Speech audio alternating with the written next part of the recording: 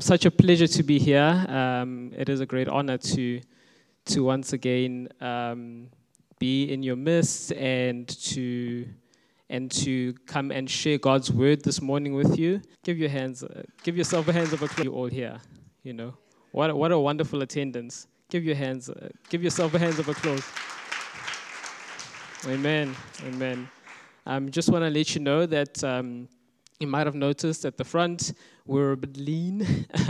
Gareth and Nadine and others have gone to Hope's wedding, their eldest daughter. She was getting married yesterday, and I believe it was a beautiful occasion. Saw a few pictures, and yeah, just think of them as they share in the joy as a family there. But I also want to mention what an amazing time of worship we had on Friday. For those who were there, whoop, whoop. Amen. We were with the youth and the young adults on Friday and the grannies. They were all there supporting.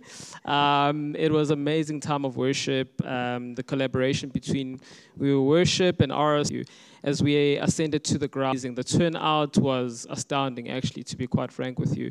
As we ascended to the grounds there was just, I don't know, the grounds were just packed and people just worshiped their hearts out. And just would like to encourage you, there will be others. I believe there will be another one next month. I'm not going to share too many details, but once the details go out, be there. Don't miss out. Amen. So, church, we are back to our Savior series, believe it or not. Amen. And but I must say that we have been blessed with just a short series out of our main series, which was None Like Him. And I think it was an amazing 4 weeks where we just focused on who God is and how great God is, hey? And I think it was really pivotal in us just tuning ourselves back and focusing back on how great God is, right? And how unscalable He is as well. So I need a mic check here. There we go. Technicalities out of the way.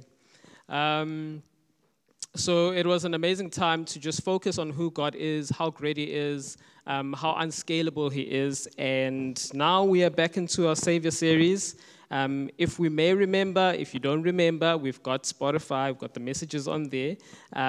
It was Nontando who just took us through Luke chapter 18, verses 1 to 17. And she really was speaking about being persistent and being humble. Of course, because I'm a nice guy, I'm going to take you through a few notes that she mentioned, and then I'll leave the rest to you to go and listen to the message on Spotify. So Nontando was speaking about two parables that she was preaching about. There we learned about the parable of the persistent widow, right? We also learned how Jesus convinced she was on her pursuit for justice, right? We also learned how Jesus convicts and encourages us to always pray and not to lose heart in being faithful to prayer and therefore in faith in Jesus Christ. We were also reminded that if the persistent widow was granted justice against her adversary by an unrighteous judge, how much more will our Heavenly Father and a righteous judge, all is righteous, do for His children who cry to Him day and night? Nontando also mentioned 1 Thessalonians 5 verse 17, which reads, just a small snippet of that entire scripture. It says, thus never cease to pray. We must never cease to pray. She also related the parable of the Pharisee and the tax collector, where we are not to rely on our own power, our righteousness, or good deeds, but to rely on the mercy and the compassion of God. We are to relinquish exalting ourselves, as we will be humbled, however. The one who humbles himself before God will be exalted. Amen. And lastly, she also mentioned how we are to consider others more significant than ourselves, being humble before the throne of glory, considering others more than ourselves. It also teaches us how to be humble before God. Amen. All right, so today we're going to look at the story of our main man. He wasn't very gifted in height. His name was Zacchaeus in the Bible, and that's in Luke chapter 19, verses 1 to 10. Very short, but we will unpack it as we go along. So it reads from verse 1, Jesus entered Jericho and made his way through the town. There was a man there named Zacchaeus. He was a chief tax collector in the region, and he had become very rich. He tried to get a look at Jesus, but he was too short, just like myself, to see over the crowd, so he ran ahead. So as I carry on, I start the road, for Jesus was going to pass that way. So as I carry on, I want you to also start formalizing your own questions. Why was Zacchaeus so persistent in wanting to see Jesus? Remember, he was an unbeliever. But what was it that was in him that wanted to see Jesus this day? When Jesus came by, he looked up at Zacchaeus and called him by name. Zacchaeus, he said, quick, come down. I must be a guest in your home today. Zacchaeus quickly climbed down and took Jesus to his house in great excitement and joy. But the people were displeased. He has gone to be the guest of a notorious sinner, they grumbled. Judgment. Meanwhile, Zacchaeus stood before the Lord and said, I will give half my wealth to the poor, Lord. And if I've cheated people on their taxes, I'll give them back 4 times as much. This is what people didn't know in hindsight. Jesus responded, salvation has come to this home today, for this man has shown himself to be a true son of Abraham. For the Son of Man came to seek and save those who are lost. Let us just pray briefly. Father God, we thank you. Lord, you are worthy of all praise and honor. Lord, we just pray that this morning, as you begin to unpack this passages of Scripture with us, that we may look internally and outwardly, Almighty God, Heavenly Father, so that we may perceive your will not only for us, but for the mission that you have sent us for on this earth, Almighty God, to glorify your kingdom and to bring glory to your name. We thank you and we ask these things in your mighty and righteous name, Lord. Amen. So, brothers and sisters, I've got three concepts that I'd like us to focus on today. And these are the perspective of the crowd. This is what we're going to be viewing. We're going to view the perspective of the crowd. Then we're going to look at the perspective of Zacchaeus himself. And then lastly, we'll look at the perspective of Jesus. Amen. But before we go into that, I just want to share a little, there's a picture that I put up there of a kid's Bible story. Don't laugh.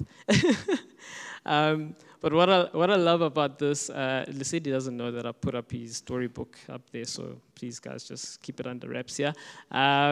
So the title of this book that we read for him, he's somewhat outgrown it, but he still enjoys the stories in it. It's called Bible Rhymes for Quiet Times. So when he goes down for bed, we read this for him. And I just wanted to say, I've prepared a whole sermon here, which will take us, a couple of minutes. But if I read this to you, this would be the entire sermon wrapped up in a Bible rhyme. And it reads, and it's got the scripture, funnily enough, Luke 19, verse 10. And it starts off with saying, Jesus said, the Son of Man came to look for and to save people who are lost. Zacchaeus was a money man. I'll relate it as I say it to Sadie as well. Hated by everyone in the land, sitting in a tree in the middle of town, Jesus demanded that he climb down. Jesus would dine with him that day. No, he's a sinner, everyone would say. But Jesus wasn't there to save the Christian children who behaved. He went to find those who were lost, to bring them home, no matter the cost. Amen. And I also love that it's got the sycamore tree there. There's our main man, there's Zacchaeus, who made it into the Bible headlines for all of time just because of his act of faith. How amazing is that? Amen. So if this was a sermon for the kids, I would be done. And we'd all be going home. But yeah, God wants a different revelation of Scripture today. But thank you for that.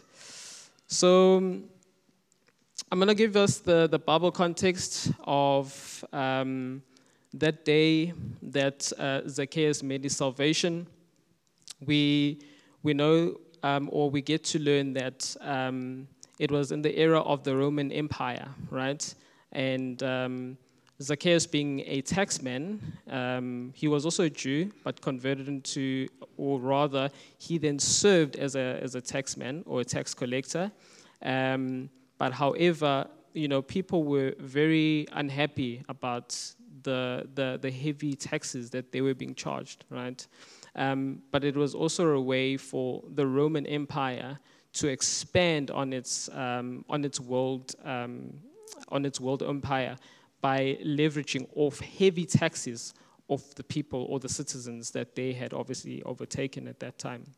So obviously the Jews opposed these taxes because they supported a circular government and its pagan gods. So they weren't serving the same God, right? But unfortunately, they had to pay taxes towards the Roman Empire and their false gods. So it was a bit of a double whammy. And so they were forced to pay these taxes, and they were then notorious tax collectors who were amongst the most unpopular people in Israel. And notably, there were Jews who then served the Roman Empire, right? So it was a bit of a double whammy for the Jews. So Jews by birth, they chose to work for Rome, the tax collectors, and were then considered as traitors. So they didn't have a good projection or a good outset to their own people. It was common knowledge that tax collectors also made themselves rich by gorging their fellow Jews. So they really went far and beyond what was needed to be collected, and in most cases, they enriched themselves. Okay, so we said we would look at the first perspective, which is the perspective of the crowd. So imagine you are the crowd. Here's Jesus coming into Jericho, and he then takes notice of this tax collector, acknowledges him even by name. Of course, we know Jesus being God, he knows everyone even before, we can even perceive it, right? So you can already imagine that this crowd is already being destabilized by this. But let us look at the previous chapter. We are at 19. Let's look at Luke 18, verse 11, which describe a perspective of a Pharisee who was in the crowd. It reads, "The Pharisee stood by himself and prayed this prayer. I thank you, God, that I'm not like other people, cheaters, sinners, adulterers, and certainly not like the tax collector." So we already see the picture that tax collectors are being painted in, right? They are painted as traitors. They are painted as people who are not fit, to even call themselves Jews, because they firstly turned away from their cultural norm or their religious norm. And secondly, they've now gone and served the Roman Empire, who serve pagan gods.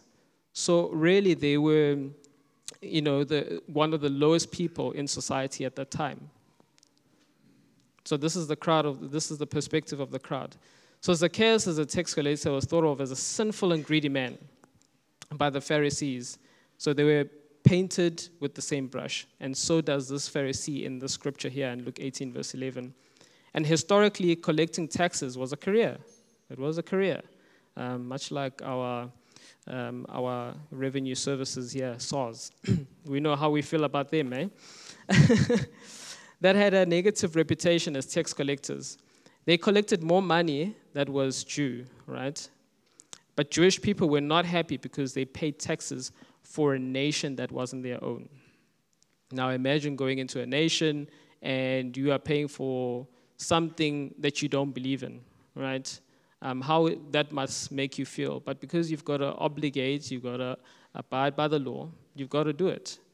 But at the same time, these people's lives, and I want you to understand, and let us not judge these people at the moment, but let us understand their perspective, that their perspective is we are striving to live here.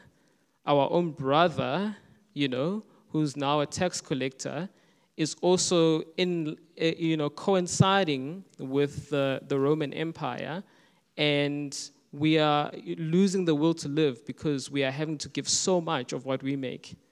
So you could see how disgruntled they may have been at this. But now we've got Jesus, who always comes and turns things on their heads. Jesus also compared tax collectors as well. So this is now also Jesus' perspective on the tax collectors of the day. If we look at Matthew 18, verse 17, Jesus just mentions this in this verse here, Matthew 18, verse 17. If the person still refuses to listen, take your case to the church. Then if he or she won't accept the church's decision, treat that person as a pagan or a corrupt tax collector. This was Jesus' teaching about how to treat a believer who sins, right? So already there's more perspectives here. Tax collector, traitor, they are a sinner as well, and they are basically cast out in society. So things are not lining up well for Zacchaeus here. So the crowd's perspective was that Zacchaeus was a societal norm about tax collectors. So they used their position of power for the benefit of themselves and rendered people powerless. People couldn't progress because they had to pay such heavy taxes. There was no progression, but there was this constant paying of taxes. So there was this constant giving away of money that they were making, and they were not getting ahead. The Jewish people had a strong stance against those that collected taxes. So just as the crowd saw Zacchaeus' sin, however, we tend to see others' mistakes and sins, especially if they are more obvious than our own. How often do we do that? We are quick to judge others, but forget to look at our inner selves. If we too are sinful, now holding up a mirror to ourselves, who are we to judge those who sin?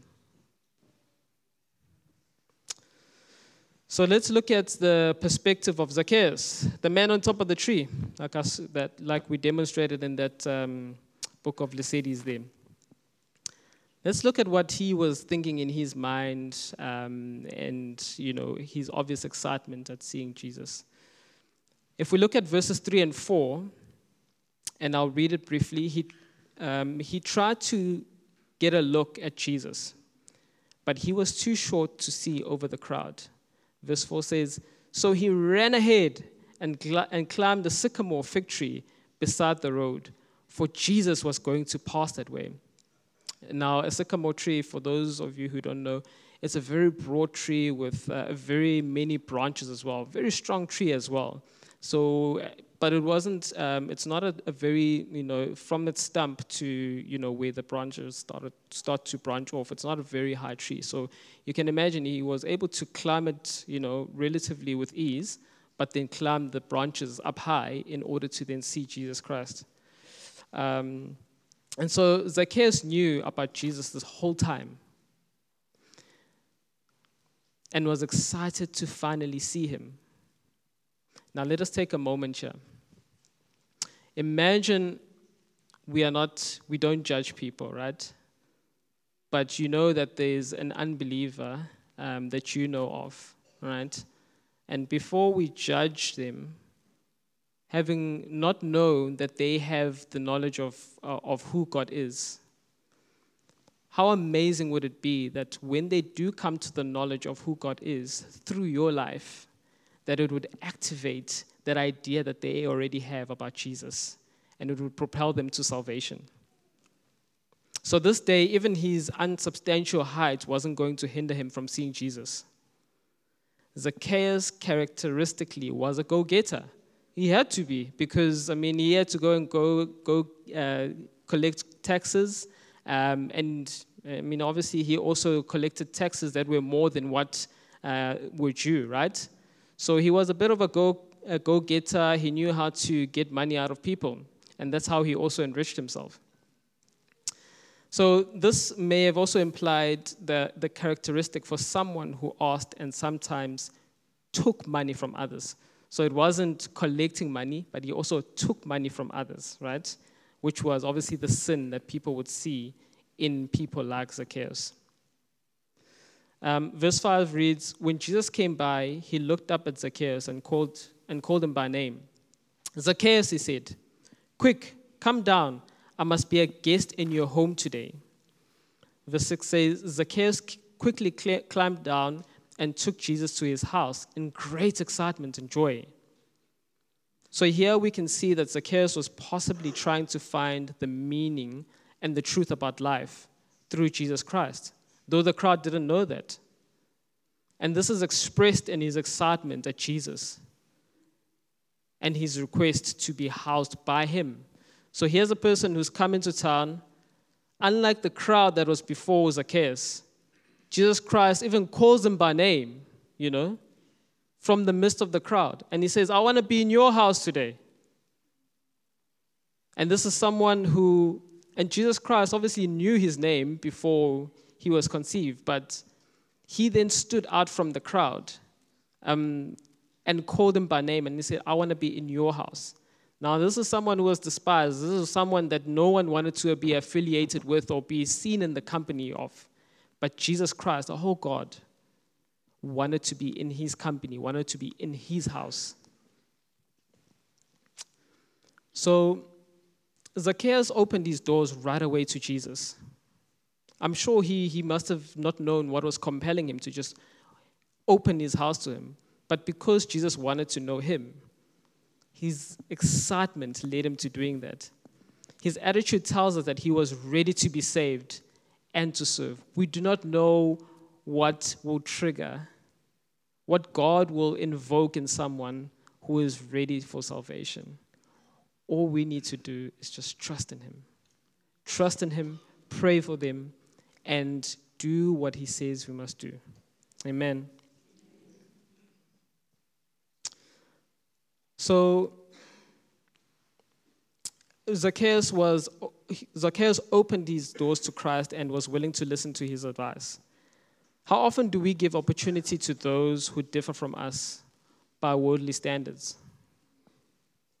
Whether they be high-esteemed individuals or cast-out people in society, how often do we give the opportunity to those people to know Christ through our untainted expression towards them of who Christ is to them?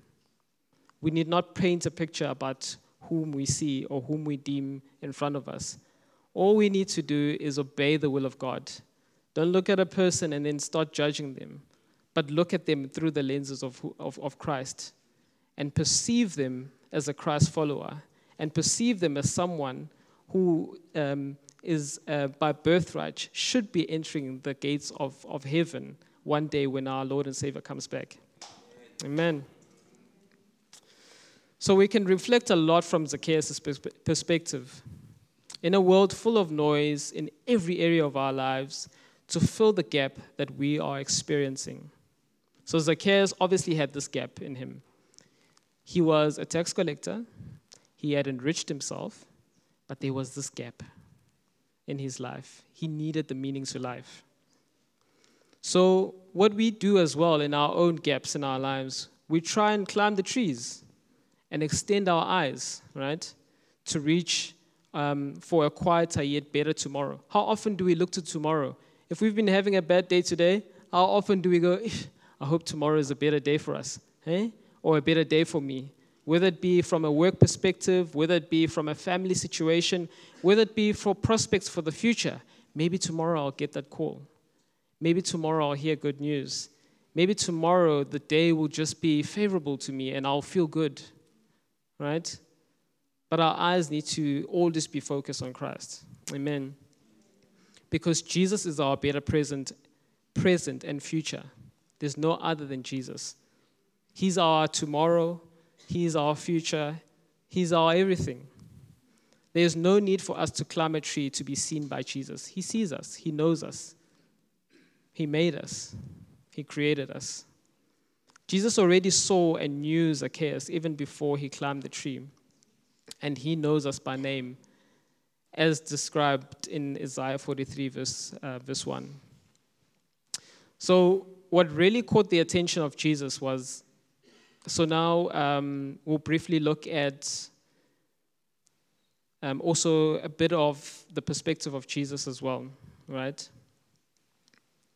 But we're still looking at the perspective of Zacchaeus. What really caught the attention of Jesus was Zacchaeus' passion to be seen. So Zacchaeus wanted to be seen by Jesus Christ. So it is important that we try to show ourselves to Jesus, right? If we know that he already sees us. If we know that Jesus knows us, we have chosen salvation for our lives. It is important that Jesus sees us all the time, right? We need to speak. This speaks of the intentionality of Christ to have relationship with us. So Jesus Christ wants to have a relationship with us, but our intentionality should always be to communicate with him, should always be to walk with him, should always be to speak to him. Amen. 1 Corinthians 8 verse 3 reads, "But the person who loves God is the one whom God recognizes." Amen. So it is not enough to know him, but for us is to constantly be in fellowship with him. Amen. It is important to acknowledge him at all times in everything that we are doing. More importantly, it is important that we show repentance for the sins that we commit.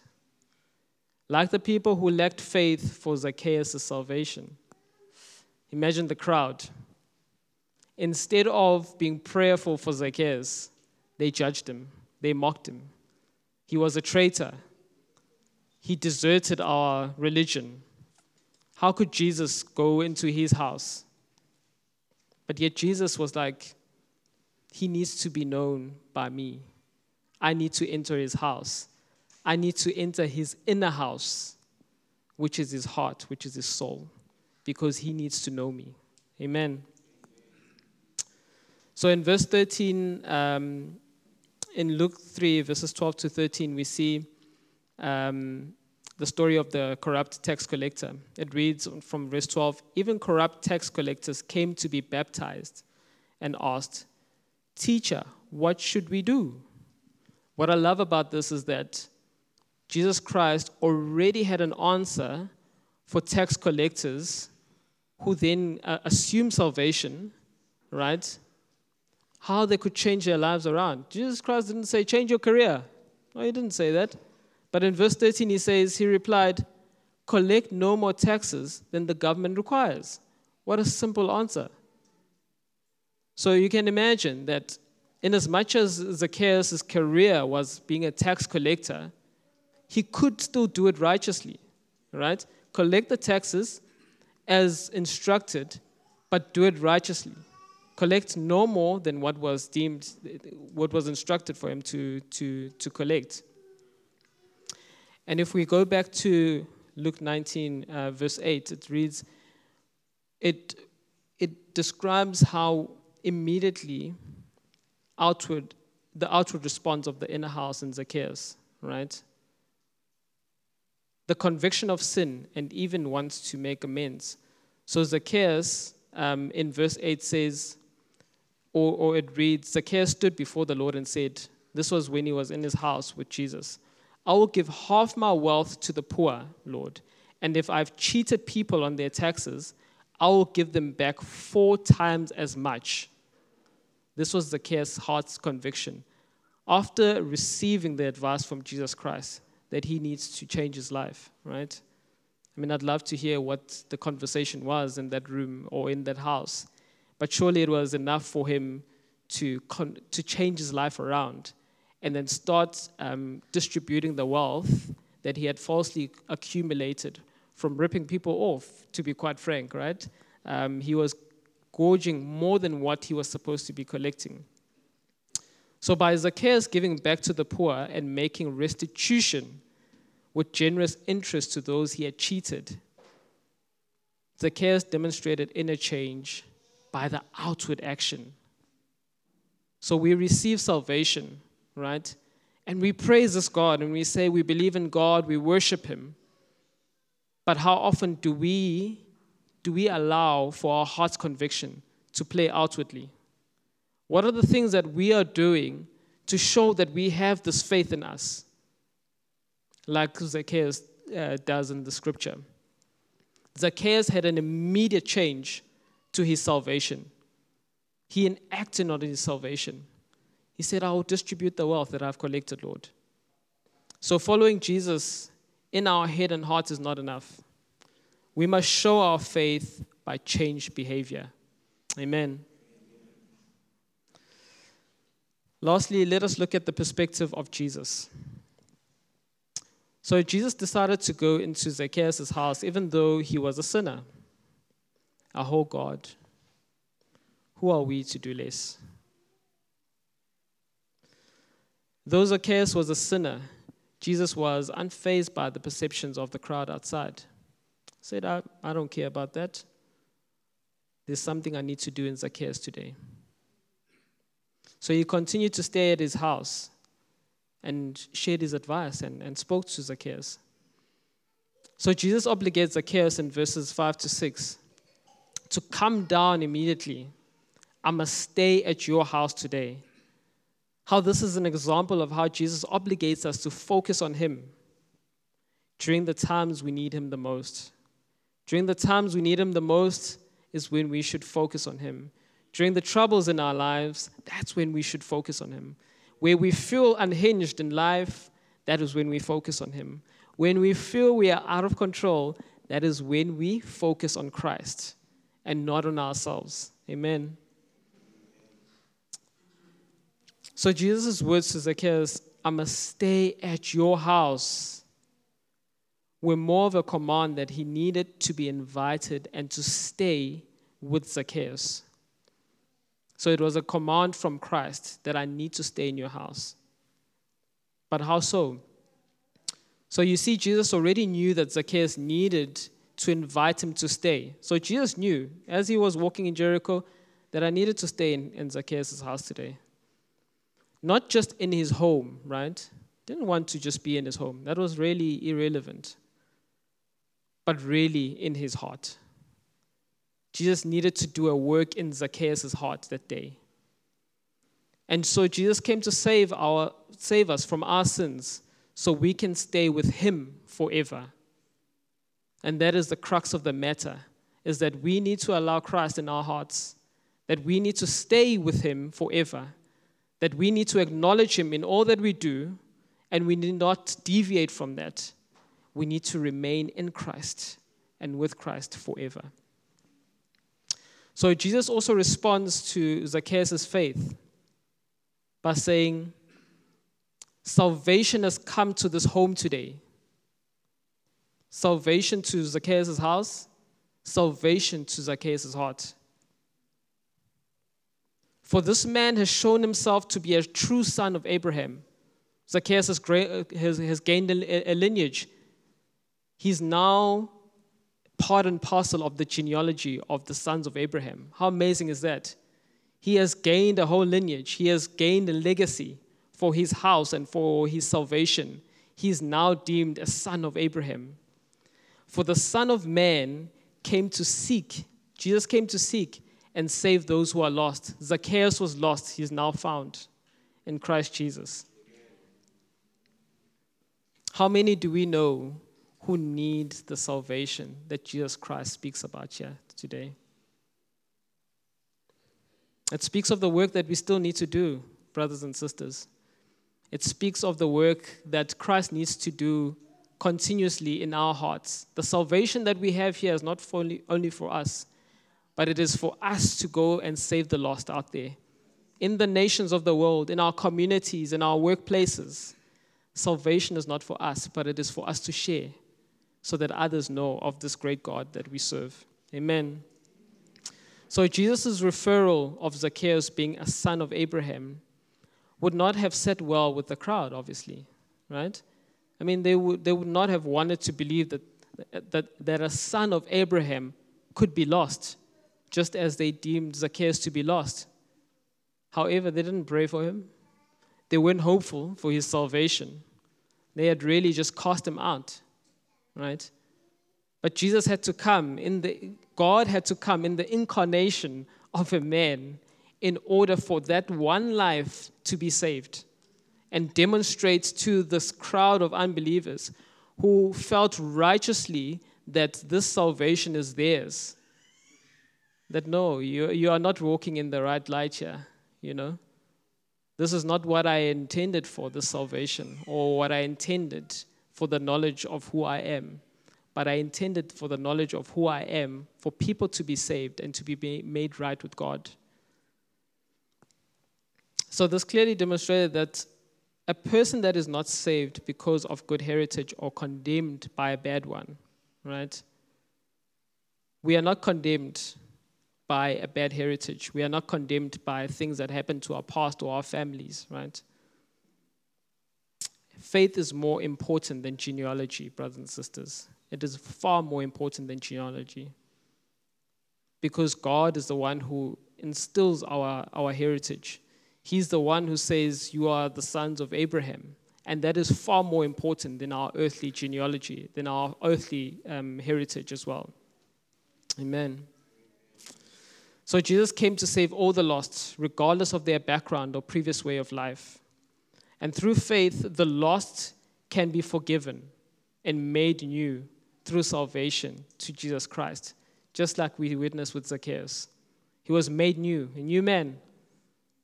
The past is gone, though the crowd was still stuck in their ways and stuck in the perception of who Zacchaeus was. But his life was new, completely changed. And he had immediate actions from his salvation.